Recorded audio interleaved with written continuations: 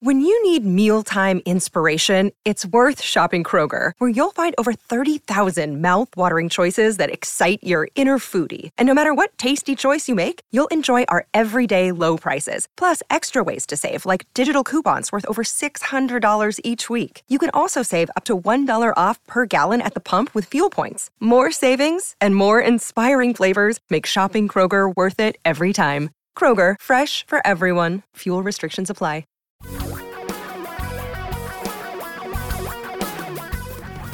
Reality radio for a really great future. We're talking real money. This weekend, I looked at my Schwab account and I realized that I had some money. Now, the stock market was down a little bit last week, and I thought, Monday, gonna be a great day to put money in my equity holdings. So first thing Monday morning, what do? I invest a bunch of money in my diversified equity portfolio. By the end of the day, stupid me, I actually looked. I shouldn't have looked. It would have been better to not look, because by the end of the day, it started to look like I was a bad timer. Well, the reality is, I am a bad timer. You're a bad timer. We're all bad timers. And the one thing we need to get accustomed to is the fact that our investments are going to go down in value. You see, I got spoiled over the course of the year. I had some of my accounts that were up like 30+%. But that's not realistic, is it, Tom? No, it's not. By the way, what are you doing trading? I have people for that kind of thing, and so should you. But that's a whole other part of the conversation. Oh, I don't leave any of that to myself, because no way, it won't work. I like getting my fingers in the pie, in the dough. I like that. It's like I do my own taxes. I know. I have people for that too. I have people for that. And by the way, I'm Don McDonald. That's Tom Cock. How are you, Tom? Yeah. So last week the market was down about global diversified market, down about 1.5. Monday, we lost about 2% of the global value. I mean, some parts were down more, obviously, in Asia, et cetera. Here's the good news. News? There is. Not one of our 840 clients did what? Called me. Not one. Not you guys, one. We got to figure it out. You guys are so well trained. Yeah, very well trained. Of you. But then I read really silly surveys that say stuff like, investors believe it's time to get very conservative in the stock market. Excuse me, that was a double take. If you saw the video, you'd know. How do you? Yeah, if you watch this on YouTube, you would know I did a double take. I'll do another one. Wait a minute. How do you get conservative in the stock market? Well, leave it to our friends at CNBC, who polled 400 chief investment officers, equity strategists, portfolio managers, and contributors. Oh, you mean money. People who don't know anything about the future, in other words? Well, they act like they do, because they said 75% of them, 3 out of 4, I think that is, Don, said it's time to be. Wait, let me get a calculator. Please run that number just to be sure I'm right. Okay, yeah, that's right. Yeah. Wow, you and math. Wow. Dude. Friends that should have gotten together a long time ago. 3 out of 4 said their doctors recommend. No, their doctor said nothing about this. 3 out of 4 financial doctors recommend. Said it's time to be more conservative. Now, this, of course, was released on the heels of the really bad day, the biggest sell-off, they're proud to say, since May, March. May, which I think was just a couple of months ago. I could be crazy, but and so then they say, what are we going to do about this? Oh, by the way, half of the people they surveyed thinks the S&P 500 will go up about 5% over the next year. So trying to figure out why you'd want to be conservative. One of the people they had in their survey with Morgan Stanley says he sees a destructive scenario where the S&P 500 suffers a 20% correction as some economic indicators have started to deteriorate. Wait, let me see the future. What do you see? I see that someday the stock market will go down 20, 30, maybe even 40%. Yeah, that's hard. If you just say it long enough, eventually it'll be true. You just have to keep saying it over and over. It's going to go down someday. People that are focusing on yield, according to CNBC, the strategy right now is private credit. Does that mean like lending people who are down on their luck a couple of bucks? I promise I'll pay you back. I think the U.S. government's just giving it away. Why would they want to borrow it? Government bonds, by the way, one of the places they say you shouldn't be because the safe haven appeal has dampened amid the economic recovery. A lot of nonsense here. So what do you take away from all this? Here's what I take away. What do you take away? Well, number one, and I hope you already know this if you've been a listener to the podcast or any podcast where they're kind of talking about common sense, because those 400 people, they know. Wait, there are podcasts that talk common sense? There's a few out there. We don't want to mention them all by name, but there's a few. Because it'll only take about 12 seconds. Yeah, it would be short. Short term, like a week or a day, completely meaningless data point. Completely meaningless data. And those 400 people they interviewed, they don't know anything more about the future than, I hate to insult Don, but Don or all of the rest of you. They don't know. You don't know.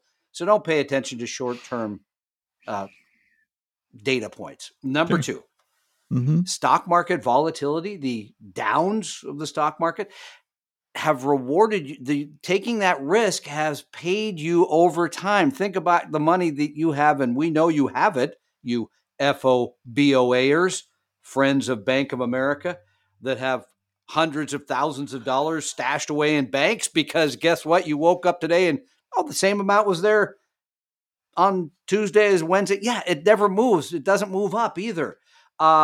Short-term volatility in stocks has paid you over the long haul. Quit messing around and thinking you're doing something great by being out of the market. You're not. And that brings me to number three. Your portfolio balance, your stock to bond ratio, your cash holdings, all that is about you. It's not about what's going to happen next because, as I mentioned before, we don't know what's going to happen next. You don't know. Those 400 experts, the strategists et al., they don't know. You have to have the right balance for how soon until you need the money, how much volatility you're willing to accept.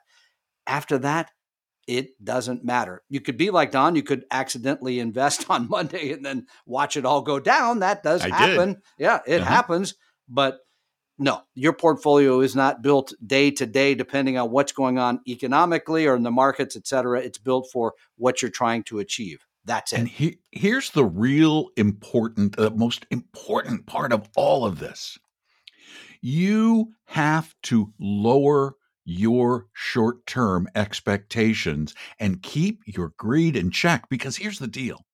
I loved making 30+% in some of my portfolio over the first 6 or 7 or 8 months of 2021. I loved it, but I knew with every increase in the value of my portfolio that it was merely an illusion, that I was not going to get to keep all of that money long term. There's no way to do that. You will not have consistent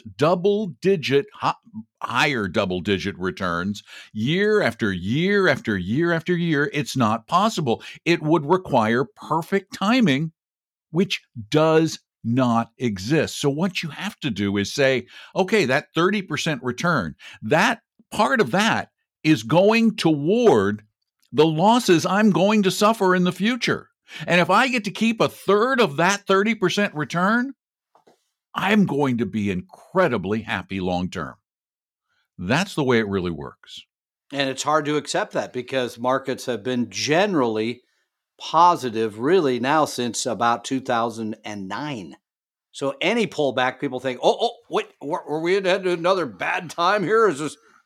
We don't know. So and I agree. We do know we will head into one of those. Sure. Someday it's going to happen, and you won't be able to do anything about it because by the time you recognize that it's more than just a few day or a month-long blip like we saw in the spring of 2020, you're not going to be able to react to it. You can't possibly pull it off. So forget about it. Forget about it. And we don't know if it'll be China. We don't know if it'll be the new tax and spend deal. We don't know if it will be failure to raise the debt limit. I could give you a list of 10 bad things and 10 good things. We don't know which one of those will drive the market into the future. So have the right asset allocation and get your changer on and maybe watch some Netflix or something. Quit worrying. And by the way, how many times have we been scared by the federal government saying they won't raise the debt limit? Many, many times. How many? For those of us old people, many It's not times. new. It happened way back before you millennials, back in the days of Ronald Reagan, even. Way back then. Exactly. Anyway, 855-935-TALK. That's our phone number. You can give us a call and leave your question, and we'll answer it on a future podcast. Or you can send it in at talkingrealmoney.com, where you can either record it audio-wise or type it like this. Alyssa has a question for you. Yes. Tom. All right. Am I too risky is the subject. And Alyssa starts out with, hi, Don and Tom, or Tom and Don. Oh, that's She's a people pleaser. That's nice. I'm a new convert to your podcast after getting my feet wet with some other less technical podcasts. Your podcast less technical than us? Hard to imagine, but we'll go with it. I am learning so much. However, I am still a neophyte. My question has to do with risk. Background: I, 38-year-old female, am a teacher in California, so I will retire with a pension that will cover my living expenses. Plus, we get COLA. Wow, free Coke with your pension. What's wrong with Pepsi? It's COLA. Could be RC. Does that still exist? I really don't know. You're really showing your age now. Yeah. So I don't have to worry too much about inflation. My hubby, 40-year-old male, is in the same situation as me. Wow. I have a small Roth IRA that I contribute a small amount to, and I plan on using that for travel or leisure in retirement. I currently have $30,000 in that account, and my husband has about $5,000. I have $140,000 in savings for short-term expenses like a 12-month emergency fund, car purchase, down payment for a house. We're looking to move in 2 to 3 years. I took your risk quiz and got a 61. Kind of conservative. My question, though, lies with my after-tax brokerage account. I inherited a sizable amount of money a year back, $340,000, and not being confident with that amount of money, I hired a financial planner. I think. Yeah. I think maybe planner, who also happens to be an older cousin. Okay. Sigh. And in parentheses, she goes, I know. You know, your family needs a job too, so that's probably a good thing. So, well, wait a minute. It's not so bad. He may be I'd have to take my quotations away, possibly. He does charge me 0.75% for managing my account, which could be worse. That's fair. However, I'm a little concerned with his allocation of my assets. Yes. He has me with 42 individual equities. If I had a buzzer, I'd use it right here. Thank you. That's I have a not clicker. as good as but okay. You know what I use this for? Yeah. I use it when I'm doing podcasts and things, and I need to. I make a mistake. I go like that. I thought you used it at home when dinner was served. Okay. Yeah. Feed me. No, the other way around. Show up feeding and you. eat now. Exactly. Anyway, she goes on to say stocks. Yes. 16% ETFs and 40% in mutual funds, with the rest in cash. Okay. Well, wait. Where did you lost me? 42 individual stocks. Right? 16 ETFs. 16 ETFs. 16%. That 16%. That's 58. Yeah, that 58. And 40% mutual funds with 2% in cash. Okay. The math works. Yeah. Okay. So the question is this a good idea or not? You really are impatient. You want to get right to the question, don't you? You're holding up my lunch here. Speaking to me, this seems like way too much in individual stocks, but this is not a retirement account, so I can be more risky. I have no plans for this money other than income replacement if my husband dies. He can't qualify for life insurance due to pre-existing conditions. Should I have him move the money to ETFs for the equity category or even mutual funds? And should I just take control of my own account and do it myself? Okay, a couple of things Alyssa did not answer was, number one, in that account, what is the stock to bond ratio? we know already for her age, she's somewhat conservative, right? At 61%. So I'm not sure if this is all in stocks. That's what it kind of, it sounds like it's heavy stocks, unless that 40% in mutual funds is all bond funds. Okay, but a 60-40 might be a reasonable asset allocation for her, because here's the worry I would have, a big picture. Market goes down. I think you just mentioned it could go down, Don, didn't you? A lot. Yeah, a lot. And your portfolio of 340, you wake up one morning and it's 200. And you say, well, wait, I didn't know this could happen. My really smart cousin was handling all this. And then you do what? Panic. You sell out of the portfolio, take the big loss and say, I love you, cuz. We'll see you at Thanksgiving, but no more management of my money. I'm going to move it to cash. Yeah, until the bad news is over and the good news starts again. And then as soon as it's better, I want to get back in. That's what most people do. That's what most people do. Yeah, the bell never rings. You don't know that. Number 2, do I think you should hold a third of your money or more in individual stocks? Absolutely not. The only reason to ever own individual stocks is you believe that they will do better than the market. Because remember, you're taking a ton more risk owning individual equities.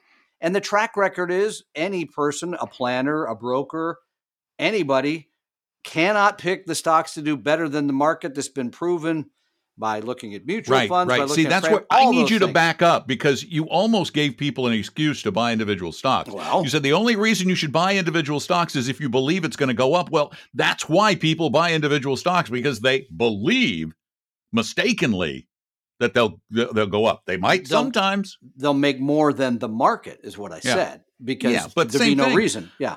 You can believe it all you want. You don't know it. You can't know it.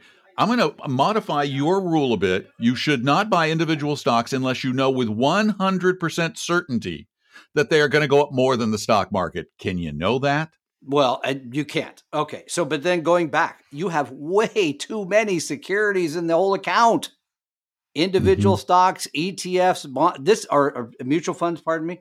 This is what we call in the business a broker's portfolio, because they all, if you went to Merrill Lynch tomorrow, guaranteed, they'd say, we have these really hot individual securities. You got to get into these. Oh, and then we balance that out with a few of these low-cost ETFs, and we'll put some mutual funds in there because these are really long-term winners, et cetera, et cetera. No, that is a lot of nonsense that the brokerage industry has sold for 50 years. Instead, you ask, should I simplify and do it on my own? If you're comfortable doing that, sure. We give you 3 funds, easy, cheap. Or 3 ETFs. Or 3 ETFs. There's other people that we trust that we've mentioned on this podcast prior that we think you could look at their more sophisticated portfolio should you want to take the time and energy. No, I don't trust someone who picks individual equities. No, I don't trust someone who has all of these various securities, because the other part is they always do this and they hope that out of all this, something looks good. So they say, hey, you don't fire me because look what a great job I did with Tesla 5 years ago. So no, do I think you should fix it? Absolutely. But first thing would be making sure the stock to bond ratio fits what you're trying to achieve and your emotional makeup. And by the way, Alyssa, on your risk quiz, it actually tells you what we believe your approximate stock to bond ratio should be at your particular score. Let me just add, though, something really important for you, Alyssa. This is going to be the hardest part, because we don't believe that your cousin is doing a great job for you, even at a reasonable fee of 0.75%, because he's a stock jockey. He thinks he's smarter than the market, I'm thinking. And by the way, yeah, go ahead. Well, this is going to make it difficult for you at Thanksgiving if he attends. So here's what I'd like you to do. Get a big spoon with the mashed potatoes. Fling. No. Oh, sorry. No, what you do gravy? Is you go. You want to go with the gravy, not with the I'm potatoes? sorry. I talked to Tom and Don at Talking Real Money, and I'm going to do this. And if you disagree, they would love to hear why you believe that your perspective is better than theirs. And please call them, because they will answer and talk with you about it. Call them either at 855-935-TALK anytime and leave a message, or call them on the show on Saturdays. They will talk to you about it. We will too, won't we? Yeah. We've done it before. We've talked to people in a similar situation. So, and by the way, your cousin is the same as the 400 people mentioned prior in the podcast. or has somebody there that thinks they can see the future, we're going to tell you they cannot. Your cousin cannot. No one knows the future. Therefore, you build a widely diversified portfolio. You keep your costs as low as you can, and you deal with the ups and downs. You don't buy individual securities or all the rest of this, pardon my French, junk. And so, Alyssa, really the bottom line is you either find a new advisor, or if you can, occasionally rebalance and sit still through the ups and downs, which you can probably do if you build the right stock to bond allocation. Go to talkingrealmoney.com and look at our 3 fund portfolios from Vanguard, Fidelity, Schwab, and a bunch of ETFs. There you go. And by the way, before we let it go, just to be clear, you're paying 0.75, which is reasonable, but I do not know the cost of those mutual funds and those exchange traded funds. They may be expensive ones that people forget. You're paying for that too. So overall, you may be paying more like over 1% or more for the portfolio. As a matter of fact, Alyssa, if you'd like to know what those funds cost, you can always get in touch with one of our advisors at Vestry for free. They're not going to try and push you to become a client ever. You just give them a call or you set up an appointment. They'll look through that portfolio and tell you exactly what you are paying and what they think of the various pieces and what you might do better for nothing without hiring us. You just go to vestory.com, VESTORY.com, and set up an appointment or call 800-386-3004 during business hours. West Coast. East Coast kind of do. No, we're in early. Yeah, they're in way early. I mean, like 6 a.m, Tom's in the office. 5. Ooh, even worse. So thanks for being a part of the podcast and the video cast, or vlog as they call it. I like video cast. And please tell your friends, neighbors, relatives. They can go to YouTube and watch us. They can listen to us on their favorite podcast service. We love to add people to our little family that's growing madly by the moment. Thank you so much. Matter of fact, we hit nearly 6,000 downloads yesterday. Wow. Yeah. Really? Good day. Yeah. So thanks for being there. Take care. Spread the word. I'm Don McDonald. Over there is Tom Cock, and we just hang out all day, all night, talking real money.